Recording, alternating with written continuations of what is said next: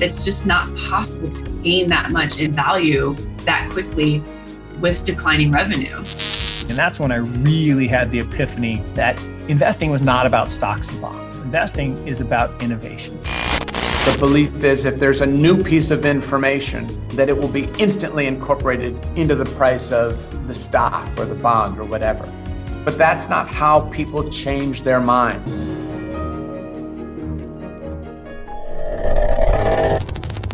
Hey everyone, I'm Ed Gotham and welcome to Opto Sessions, where we interview the top traders and investors from around the world, uncovering their secrets to success. Today, I have the absolute delight of introducing Adam Robinson, someone I personally consider a mentor, an incredible thinker who has a unique but masterful way of looking at the financial markets and how they operate. Adam is the founder of Robinson Global Strategies, where he conveys his wisdom on global strategy to some of the most prominent hedge fund managers and family offices in the world. He uses a unique approach that combines game theory, systems thinking, Bayesian analysis, and behavioral economics to outsmart global markets. He's also a chess master and an entrepreneur, having founded the Princeton Review after graduating from Oxford University, which helps students pass the tests that get them into their dream schools. In this interview, we discuss market mechanics, how a trend is simply the dissemination of an idea, the copper versus gold ratio that metal traders use to predict market trends, and the great game. Enjoy the show. Hi, Adam. Great to have you on the show. How are you doing today? I'm doing great. I'm excited by what comes out of our conversation. Yeah. Excited to share. I've followed you for quite some time. I've listened to you on a Tim Ferriss podcast quite some time ago. I'm sure a lot of other people listen to it as well. And, really insightful. And I've followed you ever since. So I'm really excited to finally have you on this show. I can ask my own questions. Are you in New York at the moment? Yeah. No, I'm a lifelong, since I came down from Oxford, I've been a lifelong New Yorker. Yeah. But no, in Tribeca. But no, I left last March. I've been away exactly a year. Oh, wow.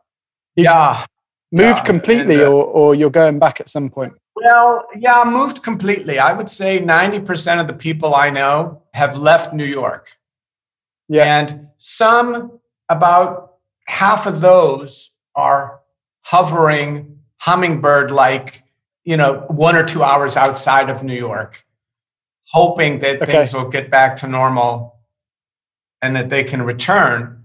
But I don't think hope is a good strategy for choosing a place to live or certainly not trading equities. Yeah. So anyway, so I'm in LA. I'm in LA at the moment. I miss London, my favorite city, really. Is that so? And that's where you studied, was it not? Or? I read law at Oxford, but study is, I spent most of my time taking dance classes and generally, I was not the most conscientious law student. Okay. And what about life in LA? Is that going back to some normality yet? Or is it pretty? Well, kind of. In Texas, they've thrown all caution to the wind and basically just go about your business. Yeah, I saw that. Right. And so that'll be a very interesting experiment. So LA, like all places, is, my problem is that on an animal level, when I go out in public, again, on a visceral DNA level, I expect other animals, other human beings to greet you with a smile and to move towards each other. But right now, everyone moves away from each other, very centrifugal. And and I choose not to put myself in public situations like that. Pretty much hermit-like at the moment. Yep. Yeah, that's very similar here. I mean, we've got the road to sort of opening up, but it's going to take until end of June sort of time is what they predicted. So it's quite some time. Yeah. Those predictions are, and it's to predictions in markets and things, right? Yeah. And we should talk about that later. Be sure to ask me about the difference between anticipating and predicting. We could start there now if you want. Remember this time last year, everyone was predicting that by the end of last summer, things would be back to normal. And here we are, a year later. making further predictions. So there. I mean, we could roll into that now if you'd like to start by, if you think that's a good entry to it. Or alternatively, I've got, I think understanding your idea of the market mechanics and how it sort of works, and it's driven by people as a sort of master of behavioral economics, game theory, etc. I think your insights on it will be very interesting to most people because it's completely different to how a lot of the other people we have in a podcast sort of look at it. Yes. You've got that favorite quote by John Maynard Keynes: successful investing is anticipating the anticipation of others. Yes. So let me jump in and discuss the importance of having a system. Let's start there, and then I'll come back to your point. People forget, when I say people, I mean fledgling investors, forget that it's largely a zero-sum game, and that when you're making money, someone else is losing it. Not always, right? I mean, but that's the way to think about it. So it's a competitive. On Tim's podcast, I said it's like a gladiatorial pit, or mixed martial arts. That's the way to think about it, and that you're going up against other very sophisticated traders and investors who are just as incentivized as you. And so it's critical that each individual have a system for approaching markets. And it can't just be, I'll look for undervalued stocks. That's not a system. Yeah. Right? You should be able to articulate how you're going to find undervalued stocks. Right? And anyway, so in the nature of a system, it was Sir John Templeton, legendary investor, who said, if you want to outperform the market, you have to do something different from the market. He said, outperform the crowd. Yeah. You want to outperform the crowd, you have to do something different. So let's combine those two thoughts, right? You need a system because the world is too complex. And trading is one of the most difficult, I'd say perhaps the most difficult human endeavor, in the sense that you have to control your thinking and your emotions, right? Once you start talking about money, people's emotions get triggered, right? Especially when you're talking about large sums of money, whether the prospect of making it or losing it, right? And so you need a system to outperform. And you certainly want to outperform, because if you can't outperform the market, you may as well just stick your money in an index fund and, go about your day, right? So if you're going to outperform the market, and very few people do, you need a system. And again, combining that with Sir John Templeton, you need a system that other people aren't using, right? You have to do something different from other people, not just for the sake of being different. That's not the point. It's just, if you want an edge in the market, you have to choose a system built around your own idiosyncrasies and talents. And, you and I had a little conversation about chess, and I'm sure we'll get into it. But chess masters learn that there's certain types of position that they do better in, right? Some people like slow, methodical games. Other people like games with a lot of tactics, a lot of action going on. And you learn to steer the game to those situations. So now, layering three thoughts, we want a system that's different from other people, that is tailored to your own strengths and awareness of weaknesses. So, for example, certain people may trade consumer stocks better than others. They just have a feel for consumer stocks, right? Or they have a feel for banking stocks, right? Because they got a good sense of interest rates, such. So they trade banking stocks. Or, maybe your edge is in different time frames, right? Like your edge might be in, 1 to 3 day trades, finding little opportunistic little situations that you get in and out, ninja-like. Mm-hmm. And, your edge might be trading for the long haul. So every trader needs a system that's tailored to his or her strengths. And you learn that over time, right? In the same way that swimmers learn, like, for example, I was a swimmer and butterfly was my stroke. But someone else, it might be breaststroke. You learn what your talents are, right? And then you wait for those moments. You wait for those situations. And it was Charlie Munger and his partner Warren said much the same thing. Waiting is mostly what they do. They wait for what they call fat pitches, right? A good to great company that they can get at a good price. That's the way they approach their investing. And by the way, when they say a good company and what they mean by a fair price, there's a lot of logic and thought underpinning that, even though that's a simple encapsulation. But mostly what they do is wait, because it's really hard to find a good company at a good price. Most companies are fairly priced.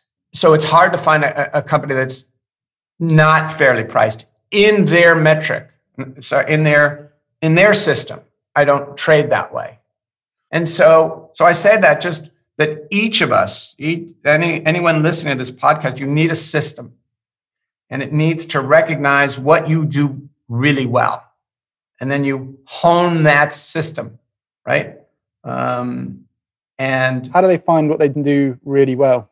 Well, trial and error is one thing. Yeah. Trial and error is, and that's actually, it's a really good question, Ed, and is that you need to, if in honing a system, when I say trial and error, trial and error is not a random thing, although most people approach it like that. You want to be systematic about it, right? And you want to have controlled experiments, as scientists say, right?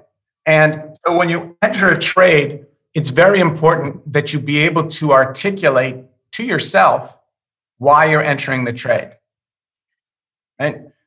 You could write little one paragraph thing. I'm entering this trade because it's oversold and there's evidence of buying in the sector, right? So let's say that's your justification for buying a particular stock. And I'm going to enter at 51.50 on a buy stop, and I'll exit with a 10% trailing stop loss. Let's just say that was your, and notice that you have an entry condition and also an exit condition. You want to be very systematic about things before you enter the trade. So let's say you enter the trade and let's say your sell stop is hit. Like day 2, you're out. And so now you want to do what chess players call a post-mortem. Post-mortem is after the death, after the game. And so chess masters, when they play each other after the game, the winner usually offers to the loser, by way of a gracious gesture, would you like to go over the game? And the two of them, after the game, deconstruct the game. Imagine a boxing match where the two boxers, the winner says, well, of course, they're totally beat up, but hey, in a couple hours, after we shower, you want to go over the film footage.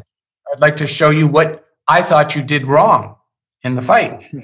Right? It's a really beautiful gesture, sportsman-like, yeah. And both parties learn.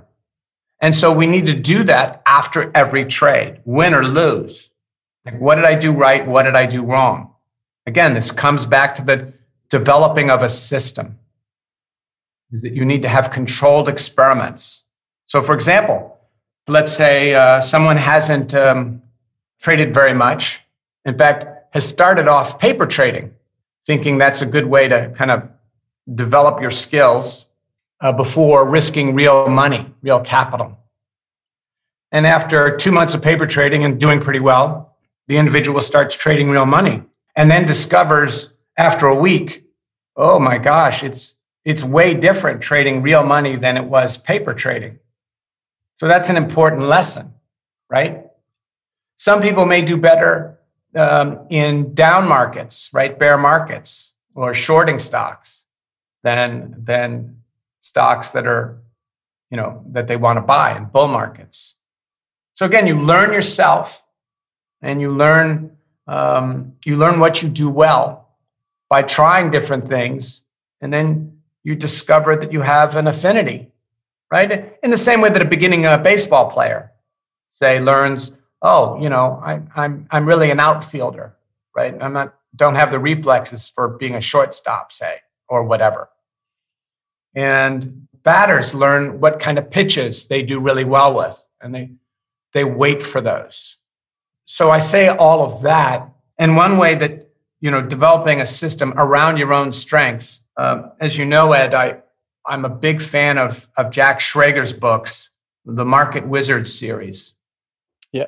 And Tim asked me, what books would I recommend to everyone? And I said, Tim, I can't answer that question because there's like so many great books. I don't even know how to begin to answer that. But I do know how to answer that for traders and investors. And that every trader should buy every book by Jack Schrager. And I think he's got 5 or 6 of them. And what he did and continues to do, he just came out with a new book, is he interviews the top traders and investors in the world. And he gets them to spill the beans on what they do. It's pretty remarkable because he just asks them pretty innocent questions, and you find these guys just spilling the beans on a lot of their, secrets. Now, what's great about those books, and they really, if you're going to get the books, any good book that you intend to return to, you should get a paper version, right? Not a electronic version, so that you can annotate it. But those books, what they demonstrate with dozens of the top traders in the world, investors, is that each of them has a totally different system. Each of them. And what works for one isn't going to work for another. And you'll get you go, oh, I can use that little bit from, Stanley Druckenmiller's system. I like that idea. I'm going to incorporate that. Which gets me back to one of my favorite quotes by Bruce Lee, right? Is hack away at inessentials and to borrow what works and make it your own, right? But borrow what works in other people's systems, what they've tried. So all of that was by way of a lengthy prelude to my system, right? How I look at markets. And so most investors use one of 2 general approaches to markets. And the first is fundamental analysis, and the second is technical analysis. And I use a third way. But let me talk about fundamental analysis and technical analysis and why I don't use either. And fundamental analysis is the traditional approach to analyzing stocks. And it was popularized by Benjamin Graham, who taught Warren Buffett famously.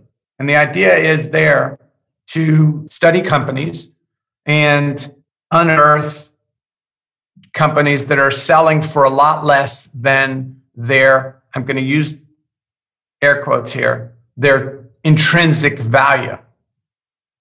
Right? They got some kind of value.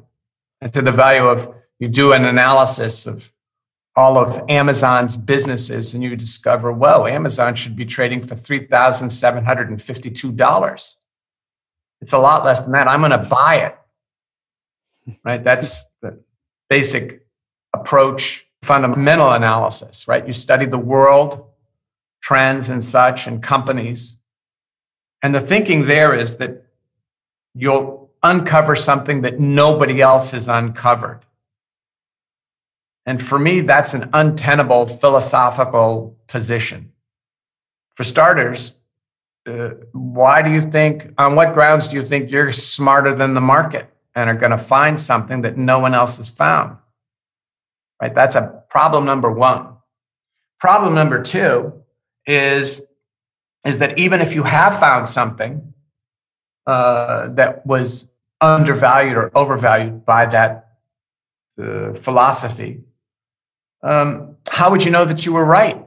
Maybe you were just wrong, right? And again, maybe everybody else knows something that you don't, right? So fundamental analysis for that is a bet that by the individual that he or she can find something no one else has found. Good luck with that. And another problem, the final problem for fundamental analysis is this. There's that famous statement by John Maynard Keynes: the market can stay irrational a lot longer than you can stay solvent. Right? So even if you find, again, I'm using air quotes here, an undervalued stock, and let's say you were God. Let's say God has decided to start trading stocks, and he's determined, again, I'm using air quotes, the true value of Amazon is $3,752. Well, if people are irrational enough to underprice Amazon, what makes you think that they're going to wake up tomorrow and price it correctly? How do you know that? So it's an article of faith that the actual price will over time converge on the true value. Again, I believe in a true value because I don't think philosophically it exists, right? And even if it did exist, I wouldn't know how to determine it. So technical analysts is the other major approach. And by the way, if Warren loves analyzing stocks, Buffett, he loves to do this. He's having a blast.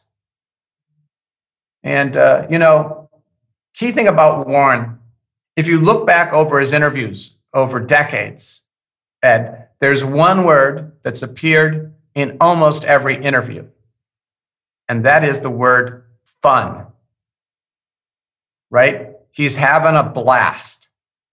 He loves what he does. He loves the way Jimi Hendrix loved to play the guitar, right? Or Michael Phelps loved to set world records, and he loves it. And so that's another thing. You have to love trading. You have to love investing. This is really hard. And one of my mentors, Bobby Fischer, said, if you want to get good at chess, you have to love the game. I think that's true with anything. You have to really love it. So anyway, to get back now to technical analysis, what they do is they go, oh, I agree with Adam. Mm-hmm. There's no way you can determine the fundamental value. So what I'm going to do is I'm going to look for patterns, and that there are certain price patterns that are reliably predictive of what's going to go on in the future, right? So basically all quant funds do this, right? They look for historical patterns on the belief that that'll repeat in the future. But technical analysis, my problem with it is that there are so many indicators, really dozens of indicators, that, or dozens of trend lines that you could draw on any given chart or whatever. And so there's an indicator that will justify buying a stock and also selling it at the same time, right? And so the technical analysis lacks overall a rigor that is replicable. Again, it comes back to what I said earlier about needing to have a system to navigate the complexity of trading, right? And the other thing about systems, by the way, two really key advantages is they help you control your emotions because you know what you're going to do. And another thing is that having a system, you can improve it, right? If you just kind of go about your trading day, oh, okay, I'm going to find a stock that's going up and buy it. That's not a system. And so if you have a system, you can improve on it, right? You can get better and better because everything you're doing, you have a reason for doing it, right? I used the example earlier of buying that undervalued stock after paper trading. and then discovering, real life trading is a lot harder than paper trading. Oh, that's a good thing to learn. Most people learn it too late. So that's my problem with technical analysis. Now, by the way, there are people who use fundamental analysis really well. Like they're really good at finding undervalued mining stocks, right? Let's say they know a lot about mining operations. So great. Okay. You have an edge. And if you consistently make money, then you should use that system, right? But don't trade non-mining stocks, right? So learn what you do well. Again, Warren and Charlie refer to a circle of competence, right? Learn what you do well and just do that one thing, right? Michael Jordan, one of the greatest basketball players of all time, some say the best, decided to try baseball. That wasn't his game, respect for trying it. And so great basketball player, great, not so great baseball player. And someone may be a great trader using technical analysis of mining stocks. Excellent. You can get rich just doing that, right? So what I do instead, I don't use either of those approaches. And you cited one of my favorite quotes by John Maynard Keynes, which is successful investing is anticipating the anticipation of others, right? Which is very clever, which is figure out what other people are going to figure out tomorrow.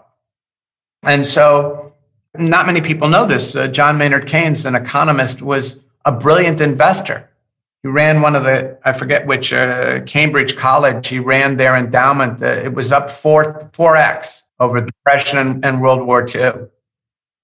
That's very impressive. Yeah.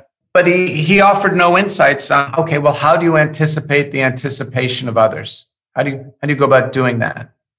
Mm-hmm. And so what I've done over the last 10 years is hone that into a system of, I'll give you an example. When bond traders and equity traders disagree about the world, right? So let's say bond traders are bearish and equity traders are bullish. I know that 19 times out of 20, the bond traders are right and early. So I know, for example, at major tops in equities, that bond traders have usually detected the problems weeks to months earlier and are already positioning for, a protracted downturn. Okay, wow. So that's one way. We can get into later how I go about doing that. And again, it's you try to make everything really simple, which again, to come back to systems, is your system should be a simple one. You should be able to reduce it to a few variables that you can handle really well, and then build all your trading and be disciplined around it, right? Another thing about a system is you have to have the discipline, Ed, to follow it. Mm-hmm. And you have to be ruthless about that.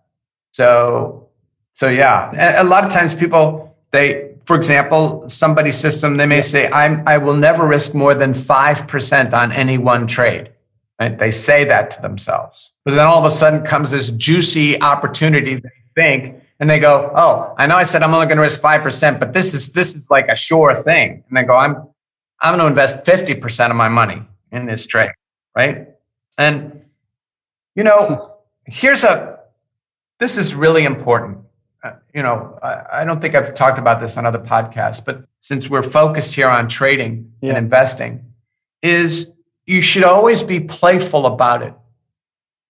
And so when you enter a position, when you enter a stock, or if it doesn't matter what you're trading, it could be trading, futures or options, whatever you do, if you're nervous about the trade, you've put too much money at risk, right? You should be able to be playful about the trade.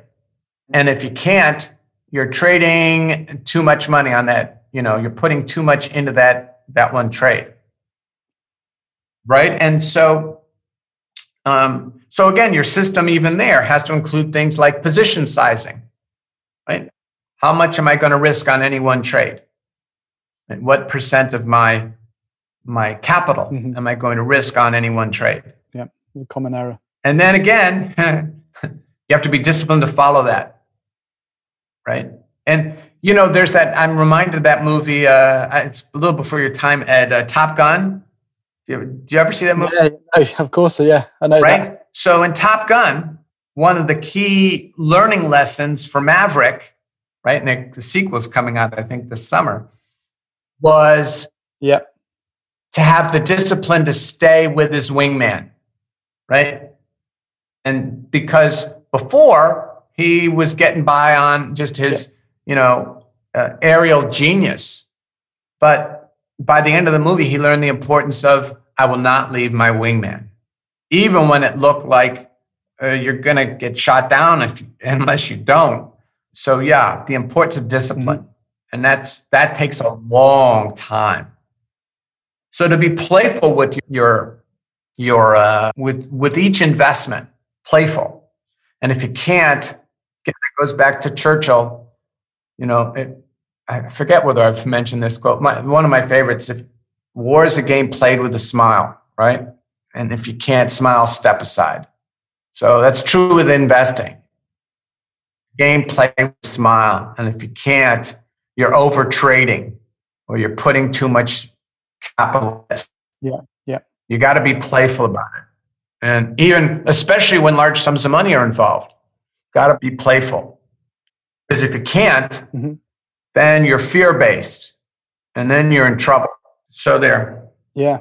And are you able to tell us what you once said, the world economy, stock market is a product of our thinking. What do you mean by that? I think these sort of fundamentals about why does price move? Yes, very good, really great question. And so the entire world is the product of our thinking, right? Again, John Maynard Keynes is successful investing is anticipating the anticipation of others, which is to say, anticipating what they're going to think, right? I want to know before the market does when they're going to change their mind about gold or about interest rates or about the pound, right? Or crude oil, whatever it is. And so there's so many strands of thought here. So, shoot, I just lost my train of thought. What was your question again? It's about price. Like, why does price? Oh, yes, the product of our thinking. Yeah, that's it. Sorry.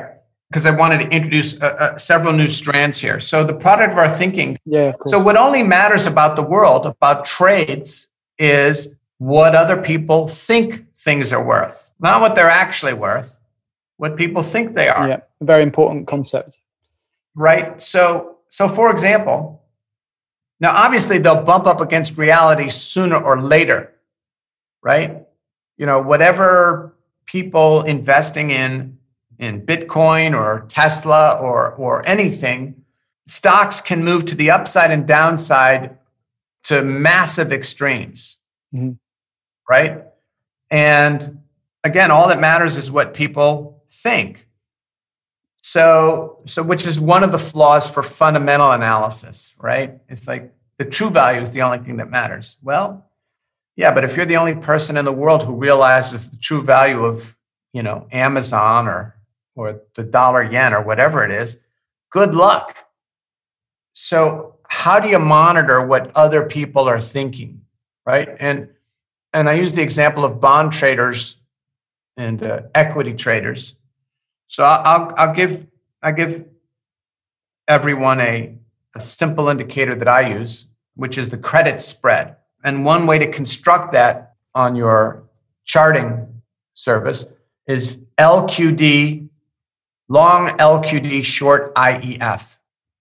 LQD is the US ETF for investment grade corporate bonds, and IEF is the ETF for the US 10-year. And maybe on London exchanges, you can find equivalent ETFs. But you could just follow the US ETFs. It's the same thing. Yeah. And so LQD divided by IEF rises and falls with equities, except when it doesn't. And when it doesn't, it's a leading indicator for equities. So if you go back the last 15 years and you look at every major turning point of equities, every major turning point, either top or bottom, LQD divided by IEF, right? The ratio, long LQD, short IEF, has led that turning point by weeks to months. Yep. So I know if equities are going higher, right? FTSE 100 or S&P 500, whatever index you're looking at, is going higher, and LQD divided by IEF is going lower, then we've got a difference of opinion, right?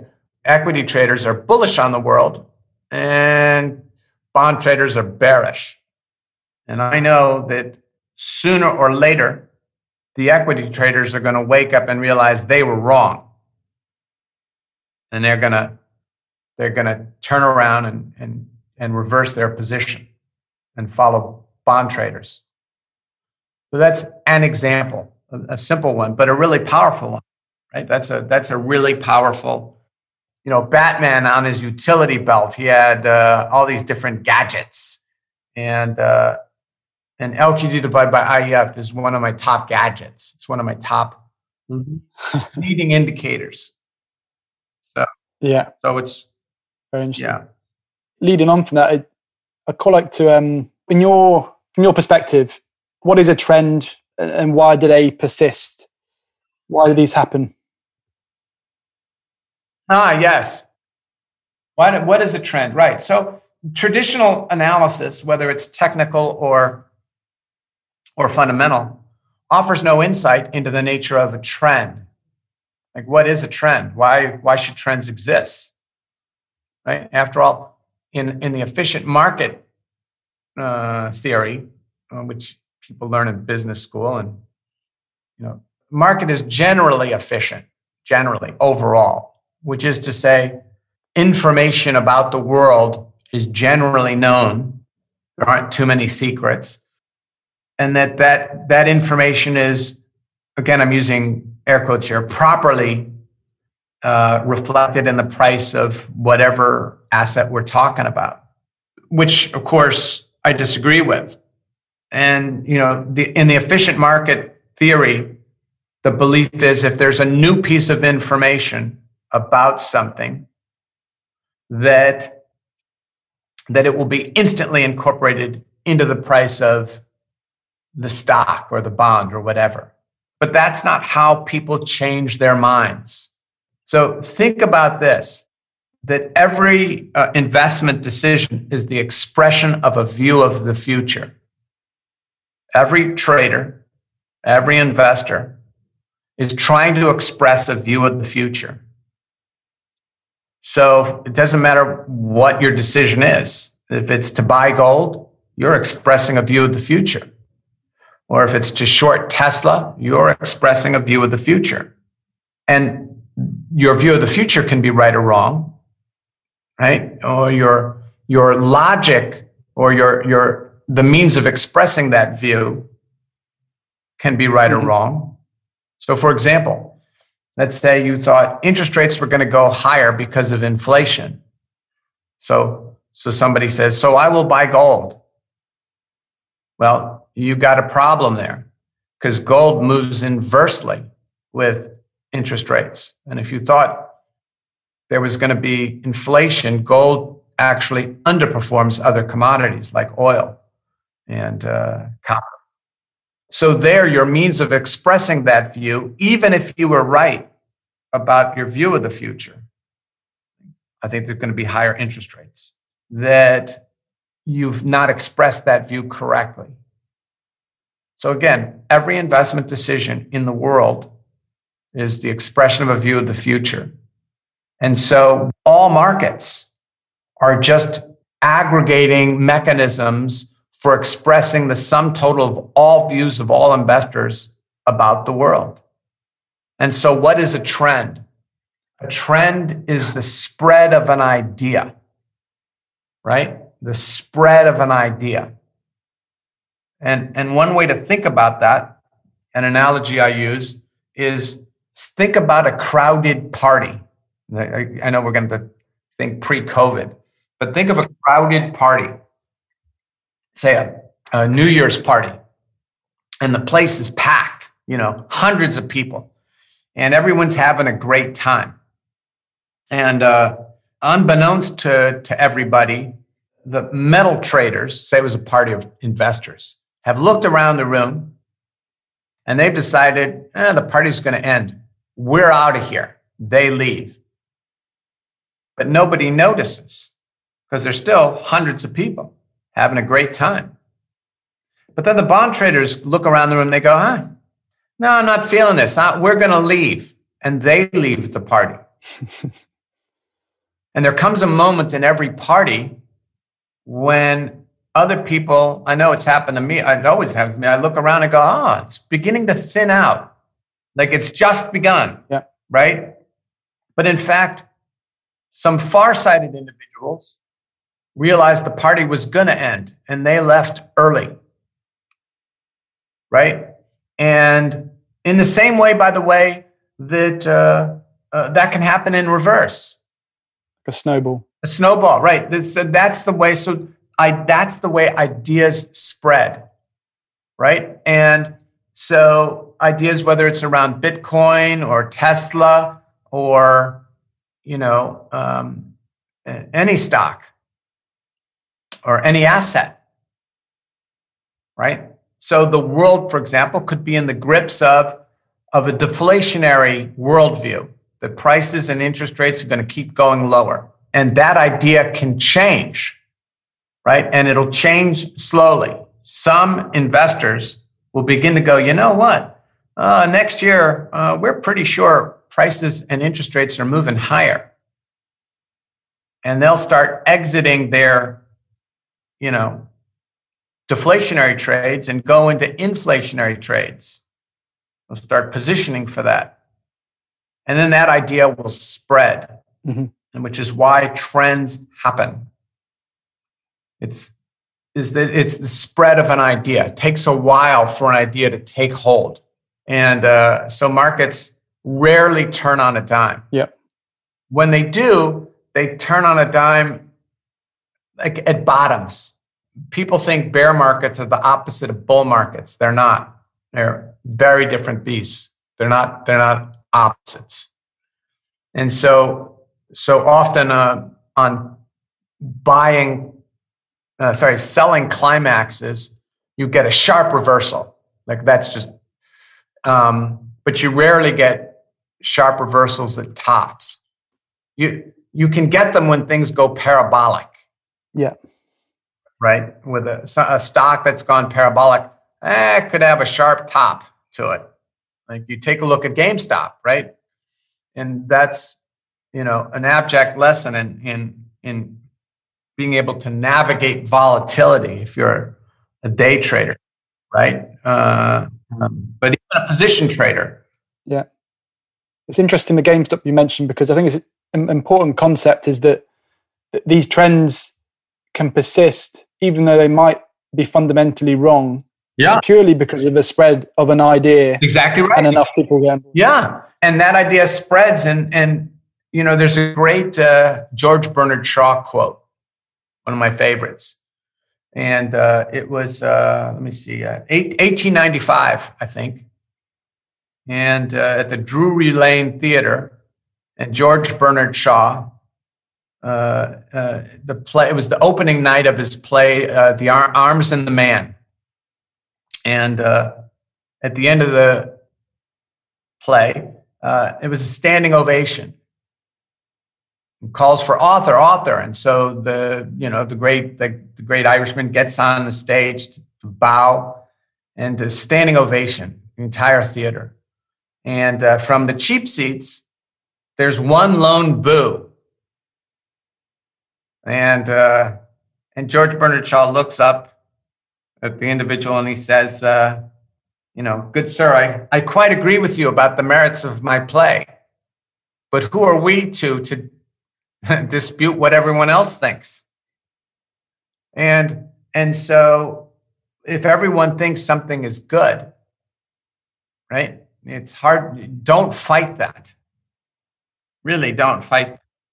Yeah. And, one of the sort of beginner mistakes in the traders made in the GameStop, in their motivation, is they were motivated by wanting to stick it to the hedge funds, right? We're going to stick it to them. Yeah. That's not a good motivation for anything. I don't care whether it's starting a boxing career or an investing career. Like, one way for sure you're going to flame out is I'll show them, right? It doesn't matter in your dating life or anything. I'll show them is you're sunk. You will show them, but not what you set out to do. You're going to show them that you failed. And so I'll show them. Again, that's not a playful state. That's pretty darn serious. And so you want to, as much as possible, be objective and detached, right? Yeah. It's a selfish statement, which I think, and many people think this way because we're it's how we are, but we think in terms of our perspective on the market rather than understanding, just as you've explained, that you're positioning yourself in terms of how other people are positioning themselves in the market, not what your not your thoughts in it. It's what other people's thoughts and how they're positioning themselves. Yeah. Well, it's a balance. You need to have your own thinking, right? You have to have done your own analysis. Yep. Oh, which brings me to an important point. So you do your analysis, but of course you have to consider what everyone else thinks, right? So like George Bernard Shaw, I could think my own play sucked, but if standing ovation, I'm not going to fight that. Great. Yeah. Yay. Yeah, which is we didn't get into it yet, but it's an important notion is the notion of confirmation bias and analysis, right? And seeing clearly. So it's really important. This is a very key concept. I can't stress this enough. Like, if there was one takeaway from this whole, podcast, our conversation, it would be, apart from developing a system, is you need to form expectations and then draw conclusions. What happens when those expectations aren't met? Right? That's so key. And again, I talked at length with Tim Ferriss about this, about the nature of things that don't make sense, right? And whenever a stock, this is so important, it's really critical. Underline this in your notes. If a stock is behaving differently from what you expect, you go, that's weird. Then you're on the wrong side of the trade and you want to get on the other side, right? Let's say, it makes no sense why Tesla keeps going up even though they miss their quarterly projections. I'm going to short Tesla. No, that's not too smart. Again, when things don't make sense, let me put it differently, when a stock's movement doesn't make sense, and you go, that's odd. But people might phrase it a little differently. They might say, not that that's strange that Tesla's going up. By the way, I'm just using Tesla abstractly. I'm not a recommendation about Tesla. You go, that's weird. It keeps going up, even when they miss their quarterly projections. Yeah. Then that thought, that's strange, is actually a sign that Tesla's behaving differently from your model of what Tesla ought to be doing, right? You have a premise that if stocks miss their quarterly projections, they should go down, right? Let's say that's your premise. And here you got a stock that's doing the opposite. Well, that means that not that the stock doesn't make sense, your model of the world is out of sync. That's what it means. And you might hear people say, they might not say it doesn't make sense. They might say, after all, how much higher can Tesla go? Well, a lot higher, because you're on the other side of the trade still, right? You'll never hear someone long a stock going up going, oh, I wonder how much higher this can go. They're going, great. Yeah. Yay, it's going a lot higher. So one is the notion of recalibrating around something that doesn't make sense, right? You could buy, let's say you short, I'll pick a different stock. You short Ford Motor Company. I don't want to keep even automobile companies. You short, Citibank, or you short Bitcoin. And again, every trading decision, you should have a reason for why you did that. Like, I'm going to short it because this technical indicator or this fundamental analysis fact has not been discounted by the market. So there, I've got my decision. I got my exit rules. I'm in the trade. If it starts moving against you, again, something that doesn't make sense, it's an invitation to either to exit the trade, but often to reverse it and get on the other side of it. And really, whenever I hear some expert on Bloomberg or some financial show saying, which I don't follow, but if I did, and they're saying, oh, after all, how much higher can interest rates really go here? Well, I know they're going a lot higher, right? Because this guy can't even consider the possibility that they're going any higher. Right. So I know the idea hasn't fully spread, because that viewpoint, right, there's still people on the other side of the trade. Mm-hmm. So that's really key. And a question that I've shared always, and I'm going to share it with your listeners here, is what precisely would I need to see to tell me I was wrong? Right? On every trade, what precisely would you need to see to tell you that you were wrong and should get out of the trade, or reverse it even? Right? I was wrong. Oh, I'm not buying Tesla. I'm going to short it now. Right? Or whatever the decision is. So it fights confirmation bias, because going into the trade, again, you have your reasons. You entered the trade. Now, the only thing that you should be looking for is, what do I need to see to tell me to get out of the trade, which is anti-confirmation bias, right? What most people do is they look for evidence that confirms their decision. Like, they go long, banking stocks. Yep. Right? They buy a banking ETF. They're long banking stocks.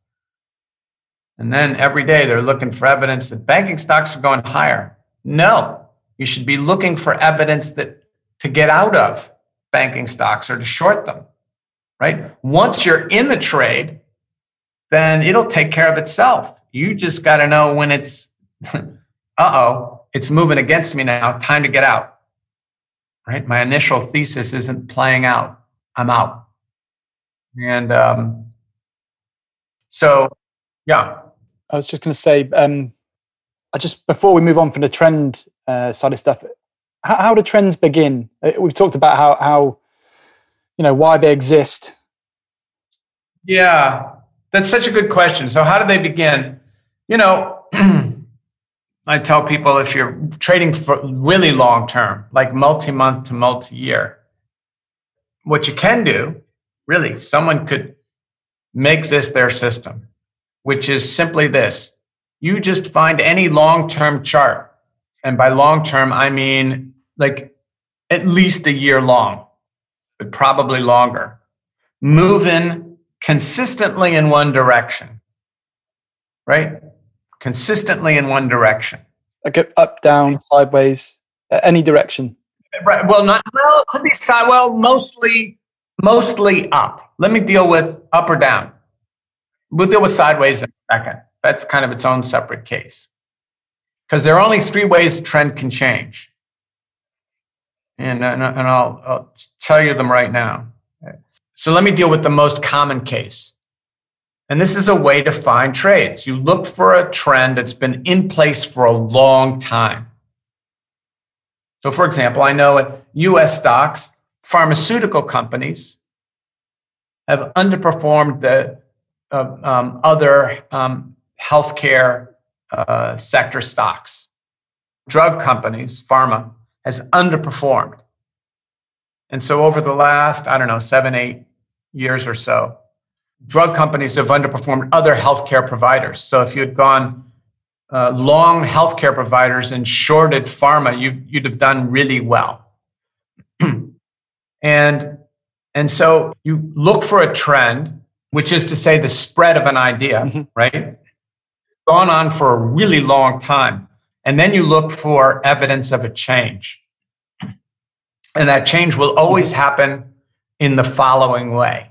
So again, if you can picture this, a stock that's been going up consistently, say for up or down, I'll just say up, for say 5 years.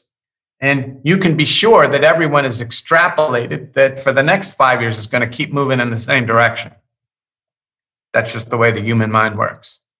But some far-sighted individuals will change their mind and they'll exit all of a sudden.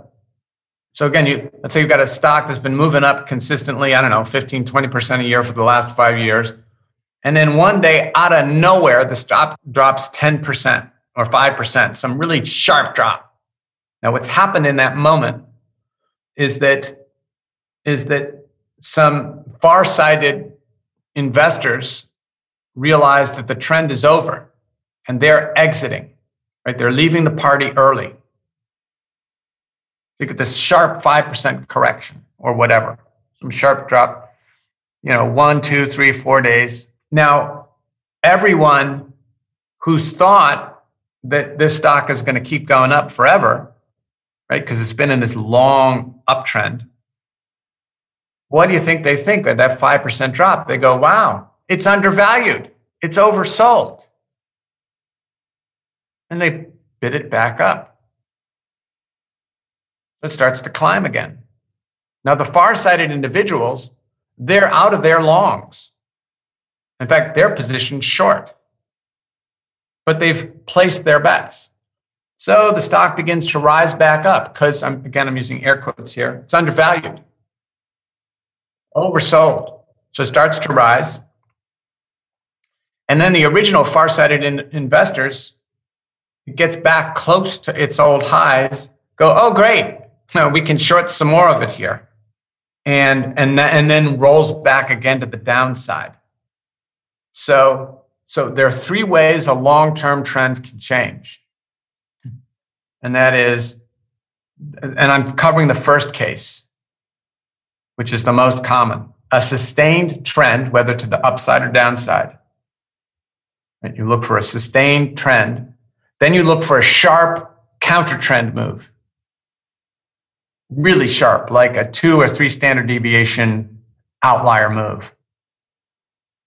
And that's the first sign that the far-sighted individuals have exited the trade. So what you're waiting for is for the stock to go back up, to be bought back up by everybody else, and then roll back again to the downside, begin to roll back over. That's a really powerful, replicable pattern. So sustained trend is the first condition. Sharp counter trend is the second condition. The third is it begins to float back up, resume the original trend, and get close to the old high, and then begins to roll back over to the downside. That's a really reliable pattern for trend change. And again, it's just the reverse on a downtrend, right? That's the most common way a long-term trend changes. So your question to me was, how does a trend start? Well, one is the ending of an old trend. That's a good way to find things. The second way is an extension of the first, but when the uptrend has gone parabolic, right? And there, the first drop is usually sharp, and you don't get the leisurely crawl back to the old highs.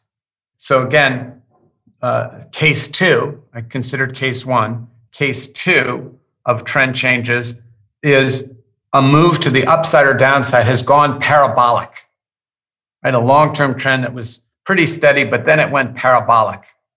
And there, when it changes, it'll be a sharp drop. And then sort of it'll bounce back sharply also, but nowhere near the old highs. And then it'll roll back over again to the downside. That's the second way. Mm-hmm.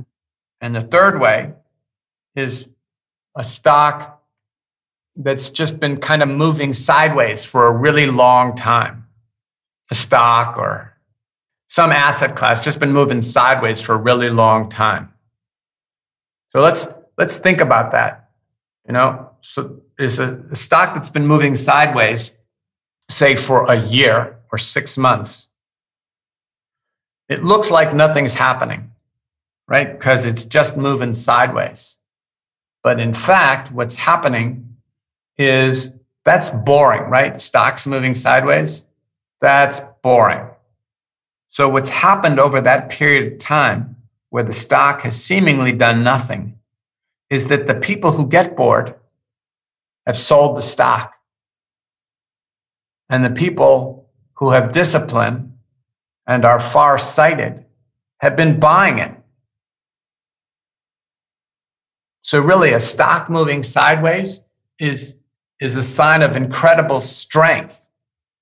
Because what's happening is the weak hands, the notion of, the undercapitalized traders or traders looking for movement and action have given up in disgust. Like, oh, I'm out of here. This stock's going nowhere. So that's really reliable. Is a stock is just scanned.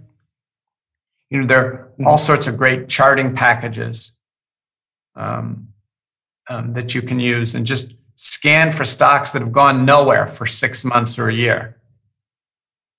Right? The percentage change is basically flat for a really long time and really tight daily ranges.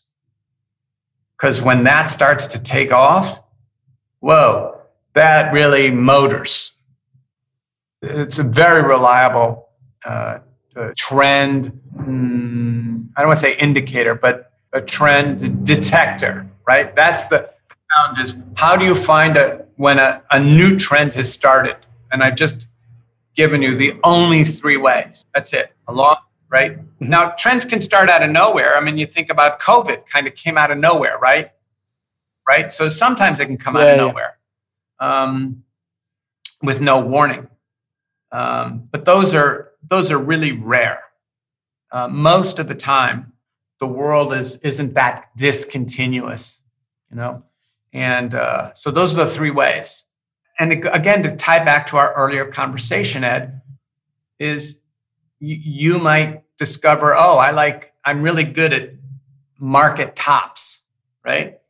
Like, so I'm going to specialize in shorting, or I'm really good at detecting bottoms, or these longer term. I like patient accumulation, and then when it finally takes off, I can scale further in. Yeah. Okay. Into the trade. So that is a really good question. Oh, thanks very much. That's really interesting.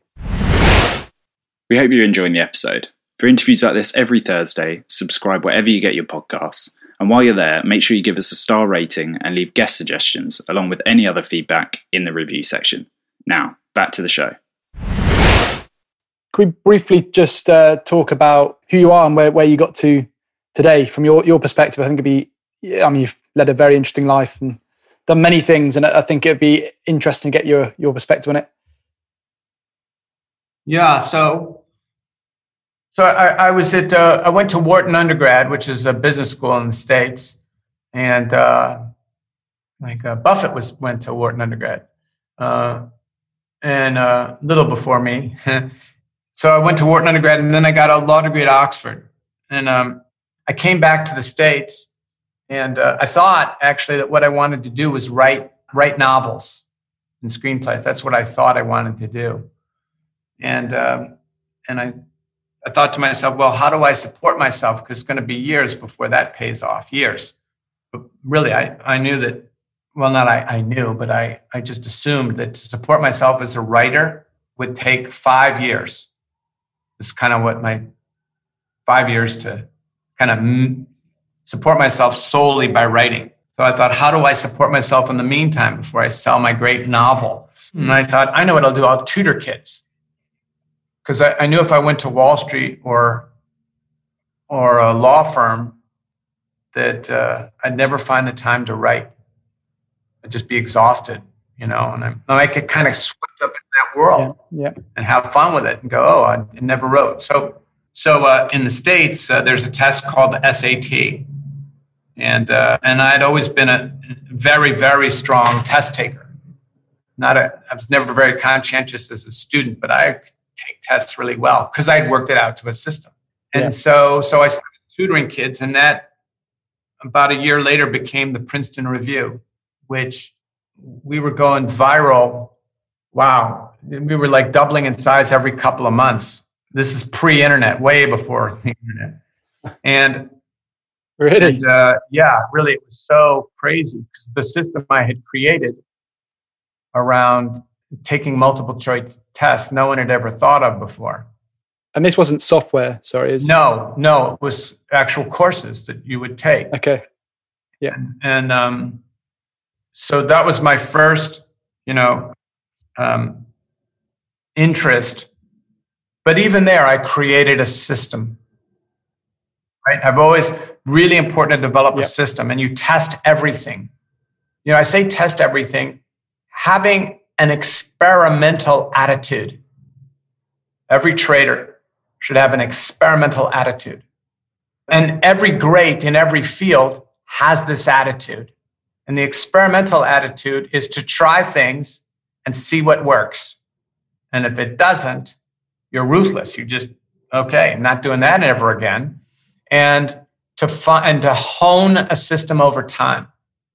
And I had to do that with improving kids' scores, right? Because it was just like markets, a very unforgiving metric. If people wanted to know whether Adam was a good tutor, well, it's real simple. You just look at kids' scores, right? How much did they go up? How much did we expect kids to go up? And if it was more, Adam contributed value. So it was very easy to measure whether I was doing a good job. And I was doing a great job. And anyway, so that became a national company. I sold my interest in the early 90s.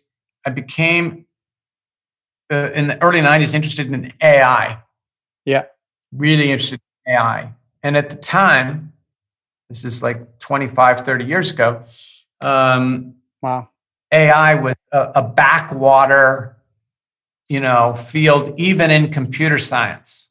Like really, if I could be talking to a computer scientist, he'd say, so what are you doing these days, Adam? I'd say, well, I'm really into AI. What are you doing that for? And the reason was, I've always been interested in minds and thinking. And the state of the art back then was expert systems and neural networks. But the problem was that computers were really slow.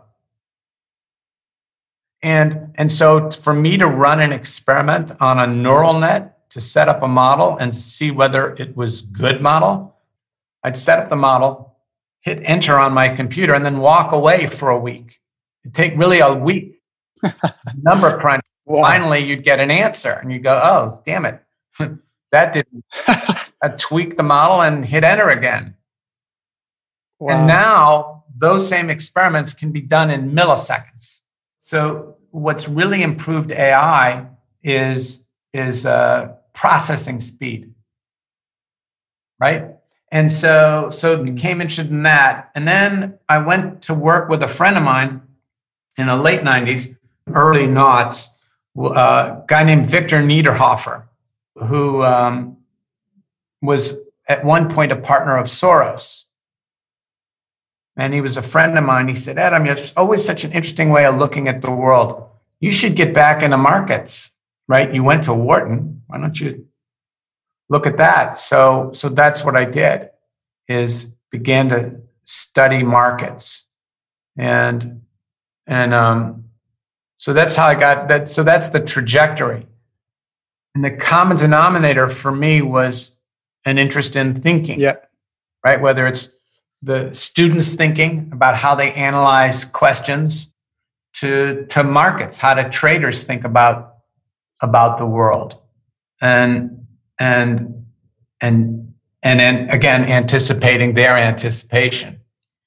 So that's by way of background. And again, the common thread for everyone listening is if they look back over their lives, even if they're 25, they will notice a pattern in things that they did really well in school or in their pursuits.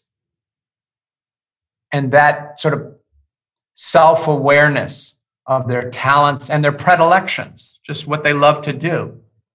Like, I love creating systems and then tweaking them. I like doing that with measurable results. Like, I can go, yeah, I did a good job today. Yep. I don't mean like a pat on the back. The system was correct. And so it's what I love to do. Yep. And every trader, everyone listening, you know, you should really love it. And if you can't love it, you need to be detached, right? You need to be either stoic or playful about it. And stoic is really, and when I say stoic, again, Bruce Lee, one of my favorite philosophers, he said one of the most important lessons in life is to master how to remain calm. And I'm sure that when you hear that, the first thought is, oh, calm as opposed to nervous. But no, calm also as opposed to excited, right? And you need to, so if you can't be playful about trading, at the very least, you got to be stoic, right? Don't get despondent when trades move against you, and don't get too excited when they're moving in your favor. Just, you got to be detached, play the system. Yeah. Right? And one of my favorite Michael Jordan quotes, he said once, he never thought about missing, never once in his whole life did he ever think about missing a shot. And the reason he never thought about missing a shot is his focus was 100% on making it. So there was no room for anticipating whether the shot would go in or not. It either will or it won't. And if you've done your analysis with a trading system and you've decided to buy or sell some particular stock for some particular reason or set of reasons, that it will either work out in your favor or it won't. And if it doesn't, that's okay. Yeah. Because no system is going to work. It's always a matter of probabilities, right? If you had to wait for a trade to get to 100% conviction, the trade is over, right? By the time everyone is 100% convinced, oh yeah, this stock is going up forever. That's the market top. So it's really a matter of knowing what kind of risks to take and to calibrate your decision around that. Really, risk management, position sizing, all of that is critical. You mentioned earlier about Warren Buffett wanted to keep it fun. So is it then you've got to remove emotional detachment to a level that you're comfortable with, but can still have a bit of fun so that to maintain interest? Or do you think complete detachment is what you've got to nurture? Well, so Buffett didn't say to have fun when you're trading. He just loves to analyze stocks. I said he has fun doing what he does. He loves to analyze stocks. Really, if he had loved playing the drums, he would have been a drummer. right? And because that's all Buffett, he just loves analyzing stocks, and he's really good at it. And also analyzing himself, right? Buffett and Munger both, knowing yourself is so critical, right? It's not just, oh, I know a lot about stocks. Yeah, well, good luck if you don't know much about yourself, right? You really have to know yourself. And so the point I was making there was Churchill's statement, war is a game played with a smile. And if you can't smile, step aside. And you got to be able to trade like that, right? And so I know once I've done my analysis, whether to buy or sell, that I know exactly what I need to see to tell me to get out of the trade. Right? I've decided that going in. Yeah. And so how that plays out in the world, I don't think about that anymore. Mm-hmm. In the same way Buffett has talked about this. When he buys a stock, he doesn't think about it anymore. He's made his decision. And so, so now he turns his attention to finding another stock to buy, right? Another company to buy. Right? That's what he does. He buys companies and holds them forever. That's his secret. It's what he does super well. Yeah. So to either be playful or to be stoic, I think playful is the more powerful state of being. But if you can't, at least be stoic. Yep. Be detached, right? And it's I don't care who you are. Tom Brady doesn't complete every pass, right? And not every, a batter does really well. If you hit one pitch out of 4, you get on base. You're doing really well, hitting 250. Yeah. And with stocks, heck, maybe your success rate is 30%. But you cut losses really quick. And your winners just go on forever. You could do really well with a 30% hit rate. But even there, you have to know yourself, which comes back to system and predilections, mm-hmm. right? Certain people might not be able to tolerate that. They'd want to be right. Yeah, I think it's really, really interesting, the learning over time element, because I've been through that myself. And like, for example, I'm much more comfortable, like in my own trading, adding to positions once I've got ahead, a sort of a sizable amount is moving ahead. I will add to that position and double up on not double up, but I'll double down on that position. Much more comfortable doing that and moving my stop to break even. It's just a comfortable trade that I become detached from, even though the size is bigger than my normal size. I'll go in. Mm-hmm. I'm just comfortable with it, and it's something I've just learned over time. And I use that to my advantage in situations where things like that happen. But I only learned over time that was something I was okay doing.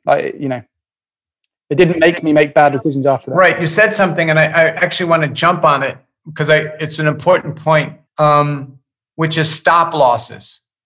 Mm-hmm. So someone says, I'm going to buy this stock and set up, a 10% trailing stop loss, right? And they're going great until they wake up on Monday morning and they see the stock is gapped down 30%. It's blown right through your stop loss. You thought that I'll get out with a maximum 10% loss. Oh no, you haven't been around stocks that have gapped down 20 or 30%. Then mm-hmm. your starting loss is 20% now. You thought you could get out with a 10% trailing loss, especially around stocks that have gone parabolic. That's really, you've got to be really, really careful. Stop loss is, the way to think about a stop loss is if it hits this price, my sell order is now effective. That doesn't mean you're going to get out. You might not find a buyer at that price. Yeah. Right. Yeah. So to be careful about that. And again, especially when stocks have gone parabolic. Mm-hmm. And then And then the question is, when they've gone parabolic, maybe taking some of your chips off the table.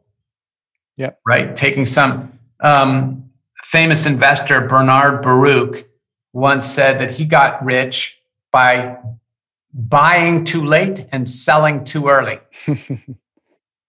Right. He didn't try to catch the bottom, and he didn't try to catch the top. And traders can do this. They have a system, and let's say a 10% trailing loss. Let's just say. And by the way, I don't use that, but I'm just using that as a simple kind of thing. And they go long a stock, but their sell stop is hit. They're out of the stock, and then the stock reverses and doubles from where they sold it, kicking themselves. Like, oh man, I sold too early. No, you followed your system. And the importance in following a system in the long term is way more important than, oh man, I should have overrode my system and stayed with it. Yeah. Interesting to know, because you're also a chess master, that's right, yes. Isn't it? And I'm interested to know if you've learned anything through your chess playing days that you might have applied to markets, to investing in, your investing systems, such as you mentioned on Twitter the other day, overprotection. You didn't actually mention it, I don't think, in terms of investing, yes. But yeah. Very good. So yes, I'm a chess master. I don't really compete at it anymore. When you get to a certain level, like I'm competing against other masters, who are into the game. They're younger. They really care about the game, and I don't anymore. I mean, I love the game, but I don't have the time to compete at it, right, at that level.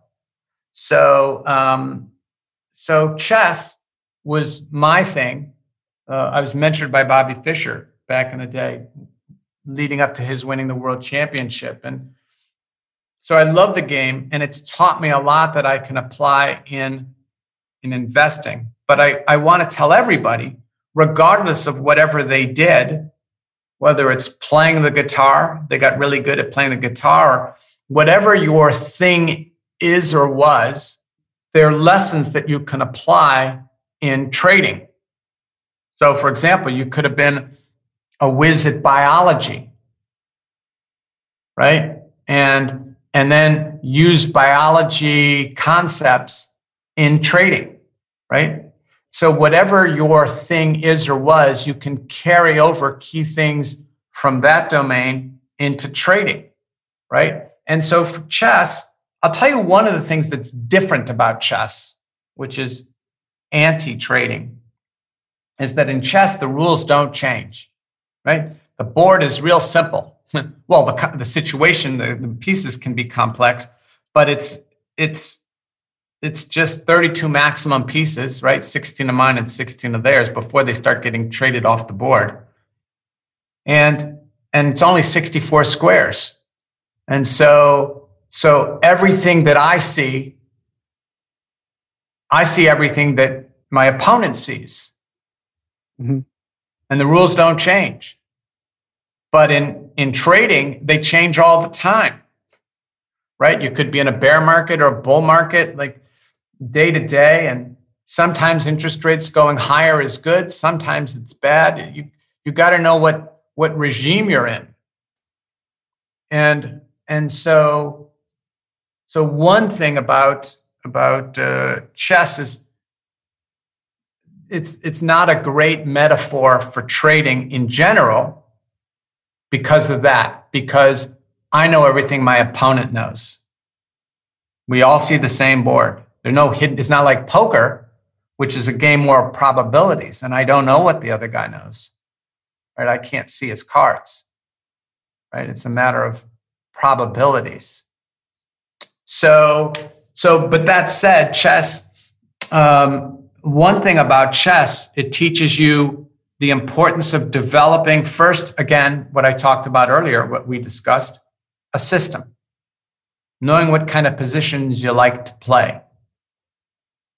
Right? There's that popular Netflix series, The Queen's Gambit. She loved to play the Queen's Gambit.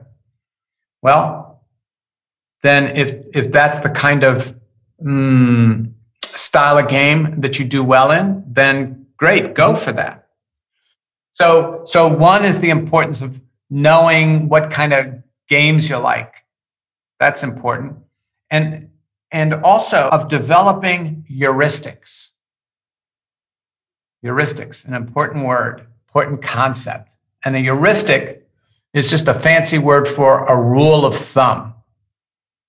It's a shorthand. It's like a heuristic is a recipe for solving a particular little teeny subset problem. And so in chess, the chess master over studying, thousands, tens of thousands of games, develops heuristics, which is little rules of thumb about the game that guide his decision making.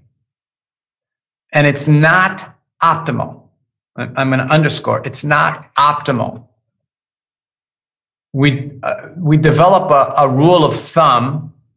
For example, it's good to have your knights in the center of the board as opposed to on the edges of the board. Like that's a heuristic. That's a general principle. Now, it's not always the case. Not always true. But generally it's true. Mm-hmm. And so the importance of heuristics, what it allows the master to do is to cut down the number of decision trees that he's going to examine. So heuristics are little shortcuts in our thinking. So here's a heuristic, for example. Don't fight the Fed, right? If the Fed is lowering interest rates and adding money to the US financial system, then generally stocks are going to go higher, generally. Like, don't fight that. That's a heuristic. Now, it's not always right, but it allows you to get on the right side of things generally. One of my favorite quotes, Damon Runyon was about a century ago, was a playwright, wrote musical comedies. He was a very funny guy. And he said once, "The race is not always to the swifter, nor battle to the stronger, but that's the way you bet." Right? It's not always a game of probabilities. So chess is also a game of sort of developing little rules of thumb to help you navigate. So for example, someone's heuristic might be, I'm never trading the first half hour of the day, ever. Right? That's just their heuristic because it's too volatile, say, right? And then that person has that in his repertoire. So chess, I remember Fisher once told me, we were looking at a position and he put his hand, his right hand, and his hand, he was enormous, like 6'3". He had really big hands. And he put his hands over his pieces, over the bulk of them. Like not all of his pieces, but he said, like a basketball player palming a basketball. And he said, it's really important that your pieces stay close together to each other. So, right, so because then they can protect each other. And his way of encapsulating that heuristic was he put his hands over the pieces. So he knew in his mind, intuitively, if a piece moved too far away from the others, he'd know something was wrong or that was a dangerous thing to undertake. You better know what you're doing. So I'd say those are the two key things about chess that apply to markets. And it's things we've already discussed, right? Having a system, knowing what you play well in, and steering the game as much as you can to those positions. And then having little rules of thumb that you're going to use. Yeah. And in real time, very important that you have those rules of thumb in real time and repeat them. They should be like little mantras. Yeah, very interesting. And earlier on, you talked about how different groups or crowds of traders position themselves in the market, and how that you're taking signals from that to help with your investment ideas, positions, etc. We touched on it earlier, bond traders, metal traders. Can you possibly explain, the overriding concepts at work there? Who are the best and who are the worst groups that you've sort of determined over time? Sure. So if we look at the market consists of different groups of traders.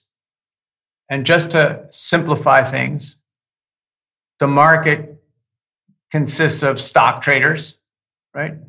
They express their view of the future via stocks. You got bond traders who are still trying to express the same view of the world, right? Whatever that view is, but they trade via bonds, right? So you got stock traders, you got bond traders, you got metal traders, oil traders, and currency traders. Those are the 5 main categories of traders who are trying to make sense of the world, right? And by the world, I mean the global economy, right? And that's different from, say, traders in commodities like sugar, right?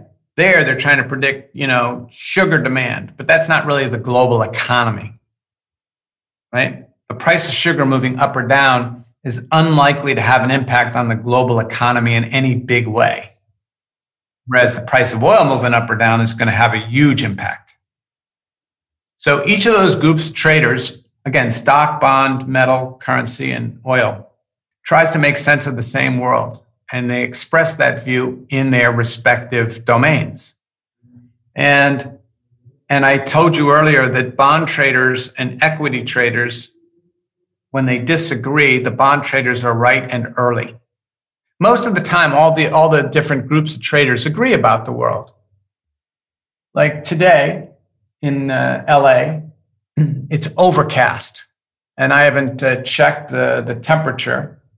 But Fahrenheit, I'm going to say it's 65 degrees, say-ish. 65, maybe 70, I don't know. 65 probably.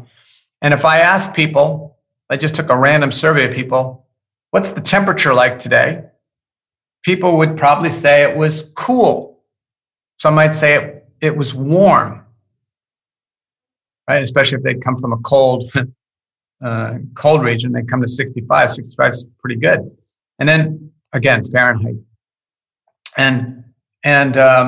But nobody's going to say it's freezing. It's 65 degrees. It's not. No one's going to say it's freezing. No one's going to say it's boiling hot either. It's tropical, Adam.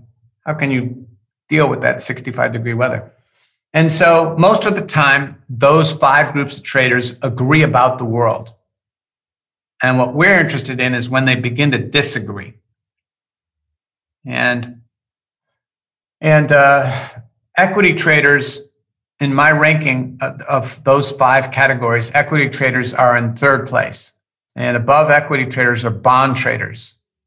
So again, when bond traders and equity traders disagree about the state of the world, about the future of the world, the bond traders are right and early, 19 times out of 20. Very reliable.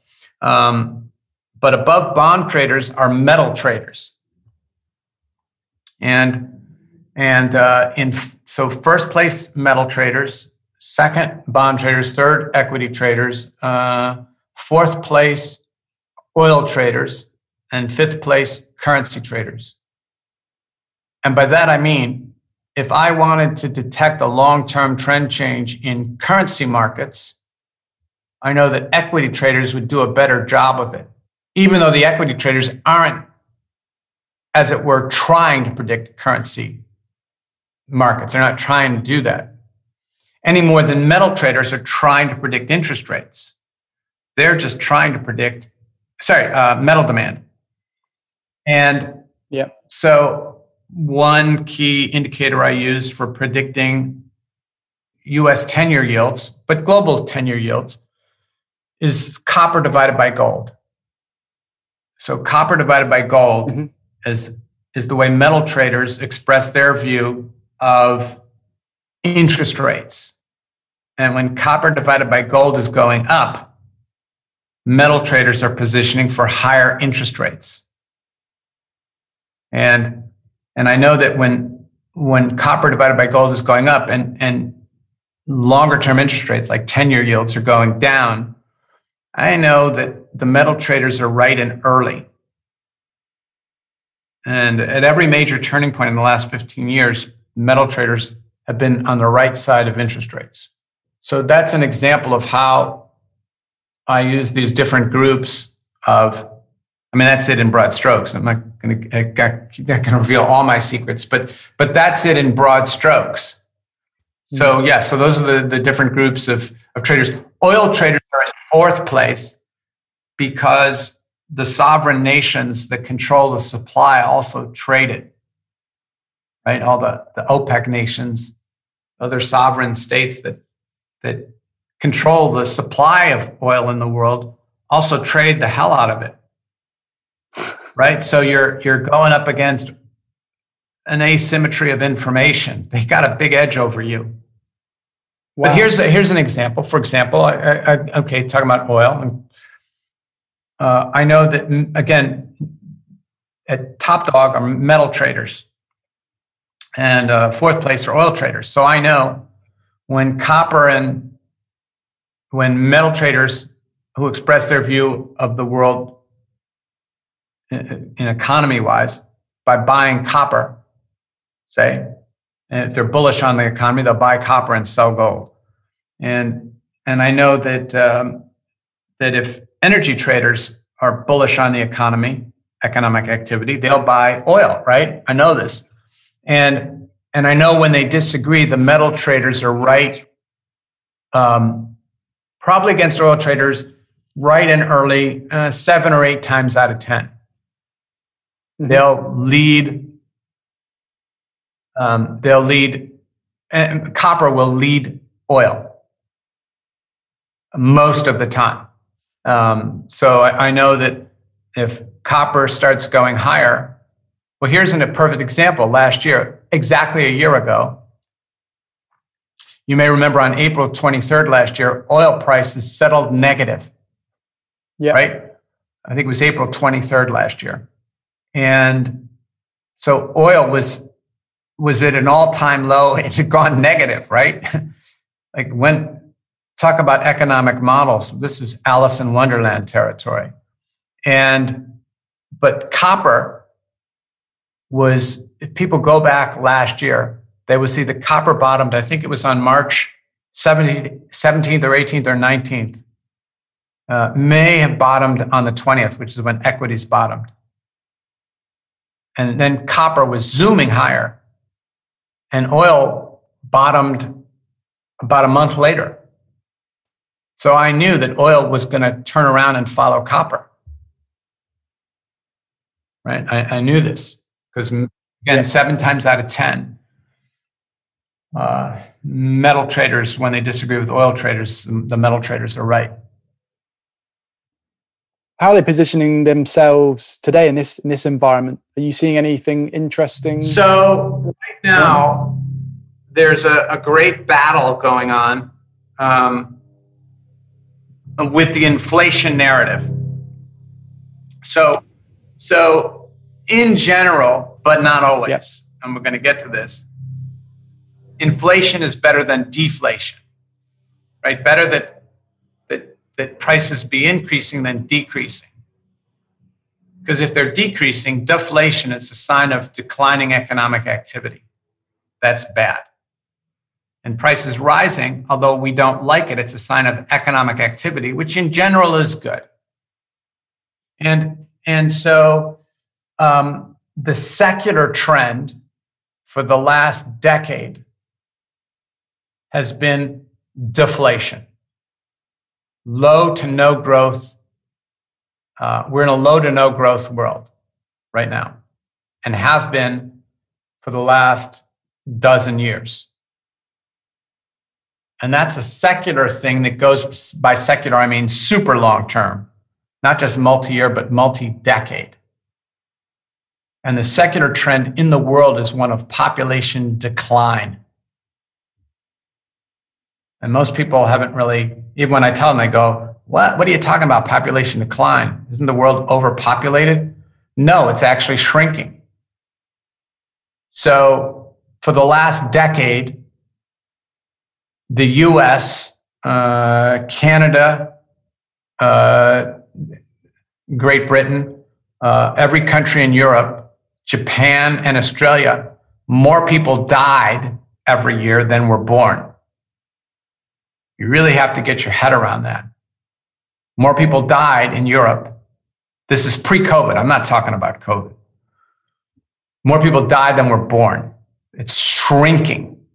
So if population is shrinking and also family formation has plummeted, right? If you think about your peers, Ed, and you say, how many people are rushing to get married and have lots of kids? Not many. Yeah. Right? Whereas a generation ago, it was just routine. You went to uni and you got a good job and you found someone and you started to have kids, lots of them. Not anymore. And so the secular backdrop in the world is one of declining population. The only regions that are growing are emerging markets, really, and like Middle East and Africa. Basically it. Really, the only two, and some other areas, like some South American countries, but mostly developing countries. I hate that distinction, but anyway, developing countries, they're still growing, but at a much slower rate. And they don't make up for the collapse in the population of larger countries. So you got population collapse in the developed world and consumption plummeting, right? Home ownership and such, massive declines. And so the multi-year to multi-decade trend is one of slowing to negative growth because of that. And so you said, I say all that by way of backdrop. So that's the secular trend, the long-term trend. But every once in a while, the world begins to think, oh, well, the central banks have thrown trillions of dollars into the global economy. So that money's got to go somewhere. So we got to have inflation.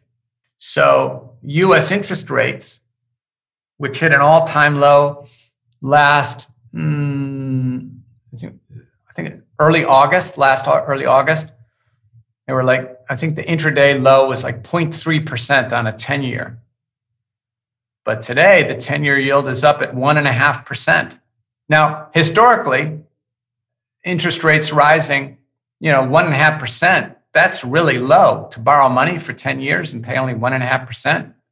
But it's a 5x move from where it was last August, 5x. Here's a shocking factoid for you, Ed. Japanese interest rates are at 5-year highs. Yeah. Yeah, 5-year highs. Remember, everyone thought Japanese interest rates, they were the first ones to go negative, right? About 7-8 years ago, something like that.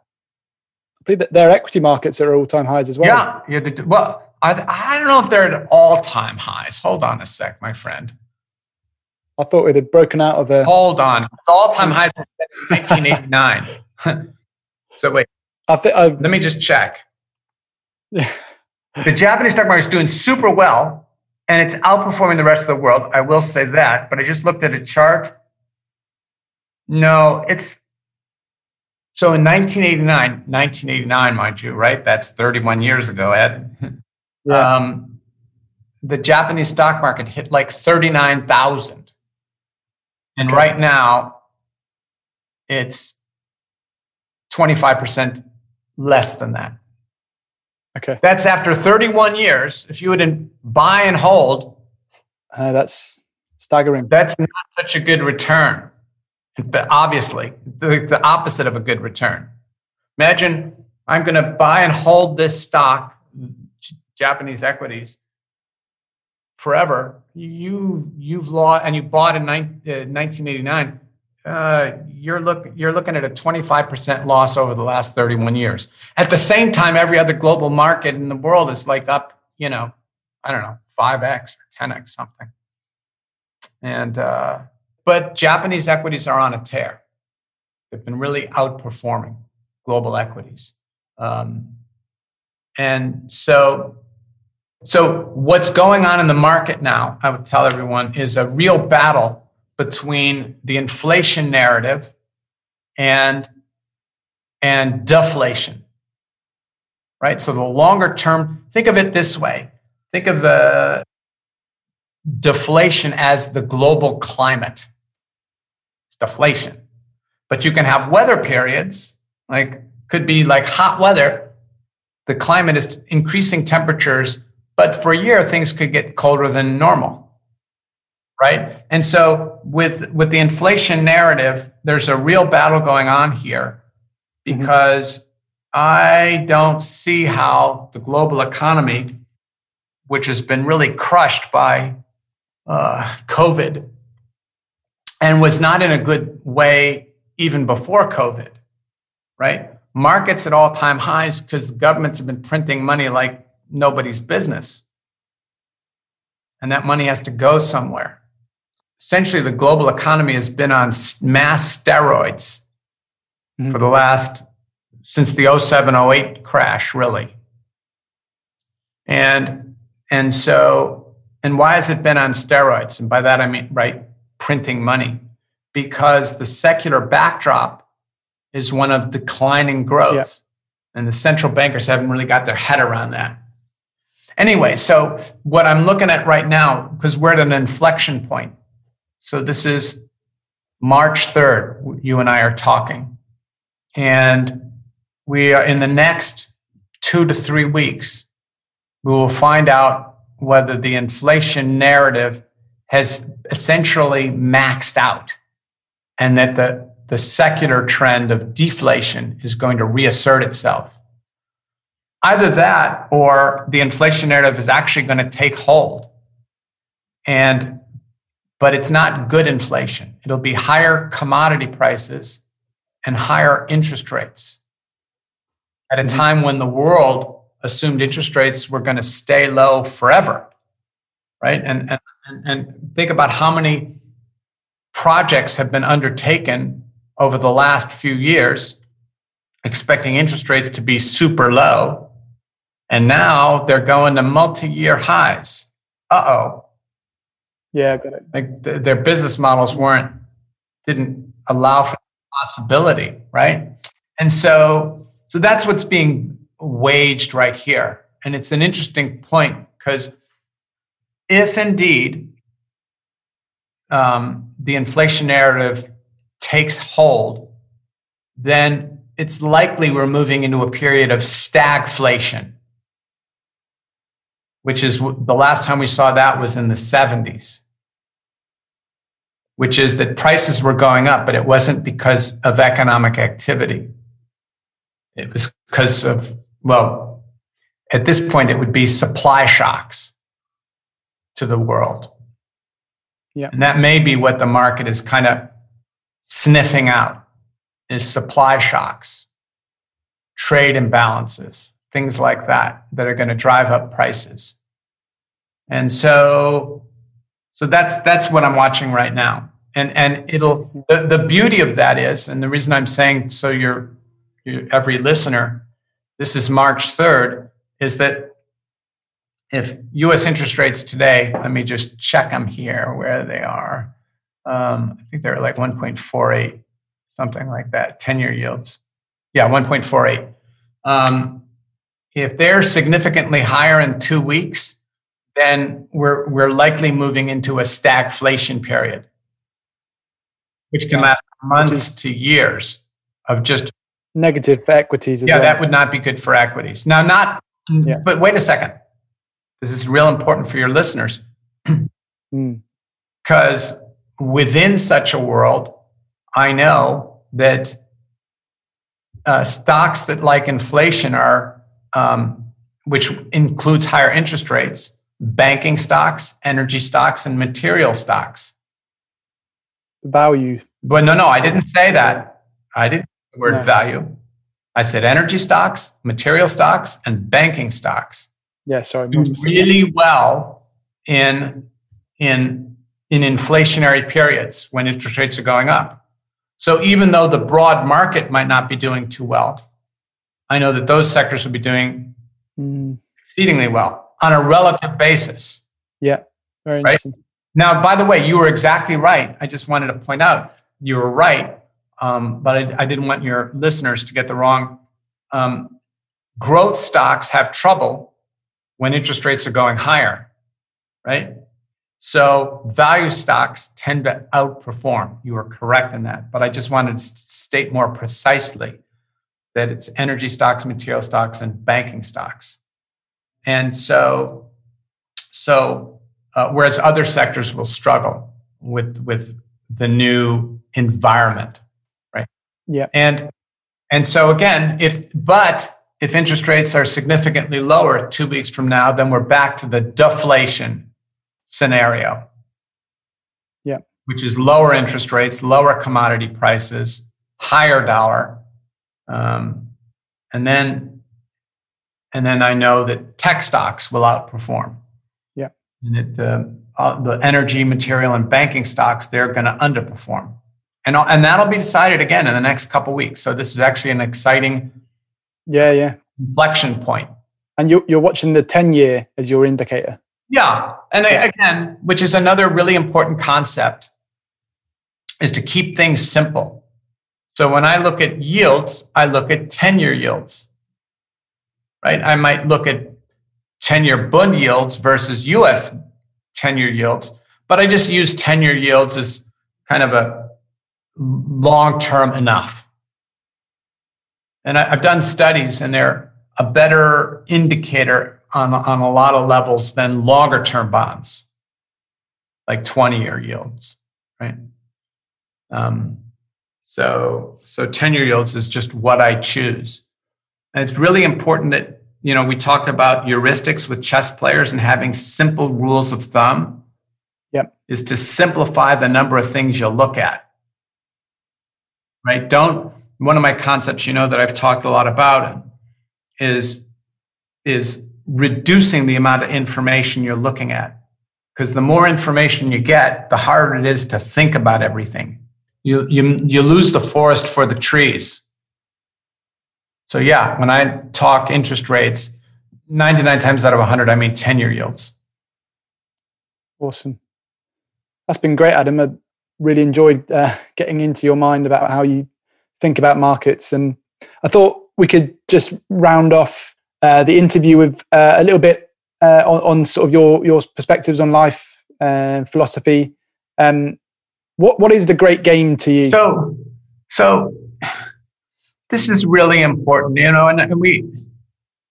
there's so many brilliant people in the world, and like Jordan Peterson, for example, and he's got his 12 rules for life, and he came out with a new book, like another 12. That's 24 rules. That's a lot for me. I have a Cocoa Puff brain. I can't keep track of 24 things. I have trouble keeping track of, really 2 or 3 things. And, and then you've got a brilliant guy like Ray Dalio with Principles. It's like a 500 or 600 page book. There's no way I could master that. And there's just no way.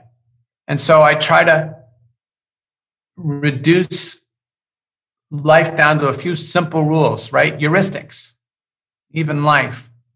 And I think this is really powerful. And that is that to learn to control your attention. And your attention in life should be on one of 2 things. Either on the task at hand, if you're alone, whatever the task is, or on the person in front of you.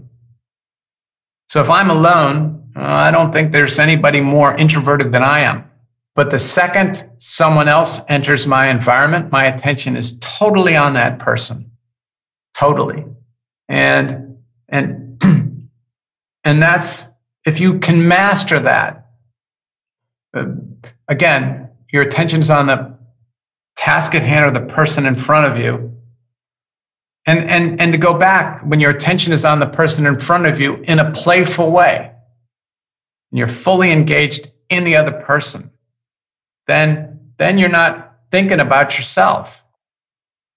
And in both situations, you're thinking about the task at hand, like Jordan thinking about his shot. That's all he's thinking about.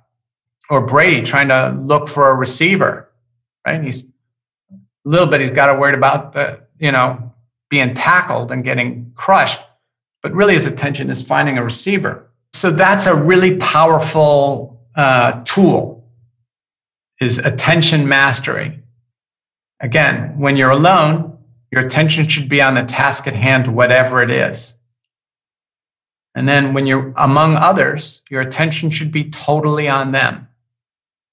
Whether it's you're in a boardroom meeting or going for an interview or you're on a date, then there's no room for self-doubt or fear or anger even. It's a way to control negative emotions. And it's just a better way to be. And so the great game, that I wrote a book and I'm going to release it. I wrote it 4 years ago and haven't, maybe a few hundred people that I love have read it, but amazing. I'm going to release it this year. And it's all about playing the life as a game. It's a really serious game. And to be playful and enthusiastic always. And I mean this literally, when I step into an elevator, I'm excited when the door opens up. I wonder who's going to be in that elevator. I mean that literally. I'm real excited. And when I step into a taxi, I'll strike up a conversation with the driver and wonder where it'll go and what I'll learn and have fun in the meantime. Now, there are, of course, times when I get into a cab and I just want to, I'm musing on something or just want to listen to some music or be quiet. But generally, when I say generally, almost always, if anyone is in my environment, they've got my 100% attention.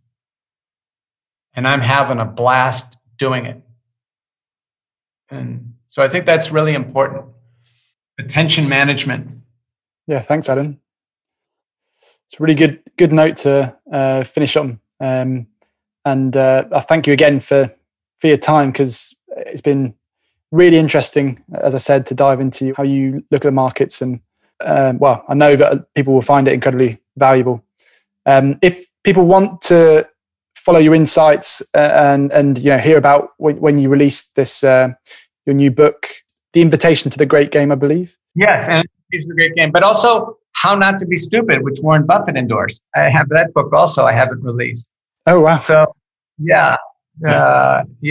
Warren said this book is loaded with good ideas and appropriate warnings. So I'm going to release that too. And follow me on Twitter, or I'm not on Instagram that much, but both I am Adam Robinson.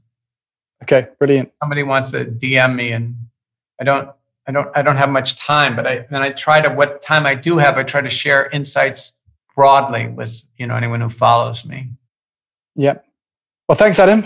Welcome. Really appreciate your time, and have a great rest of the week. And now, hopefully, maybe we'll get the chance again to catch up with you in the future. Of course we will, Ed. Always. Great. Ditto. Have a wonderful week. Bye, Adam. Thanks for listening, everyone. Just a quick note before we sign off. If you're looking for an easily digestible daily update on the markets, this might be of interest. Opto Updates is our short newsletter sent every day during the trading week, giving you a bulleted list of the top 7 stories from the global stock markets. We've done the hard work for you, highlighting relevant opportunities and trends, and in addition, we'll also keep you notified of any new products, stock reports, or webinars from the Opto world. If you're interested, sign up using the link in the show notes. And thanks also to Co-Fruition for consulting on and producing the show. Until next time.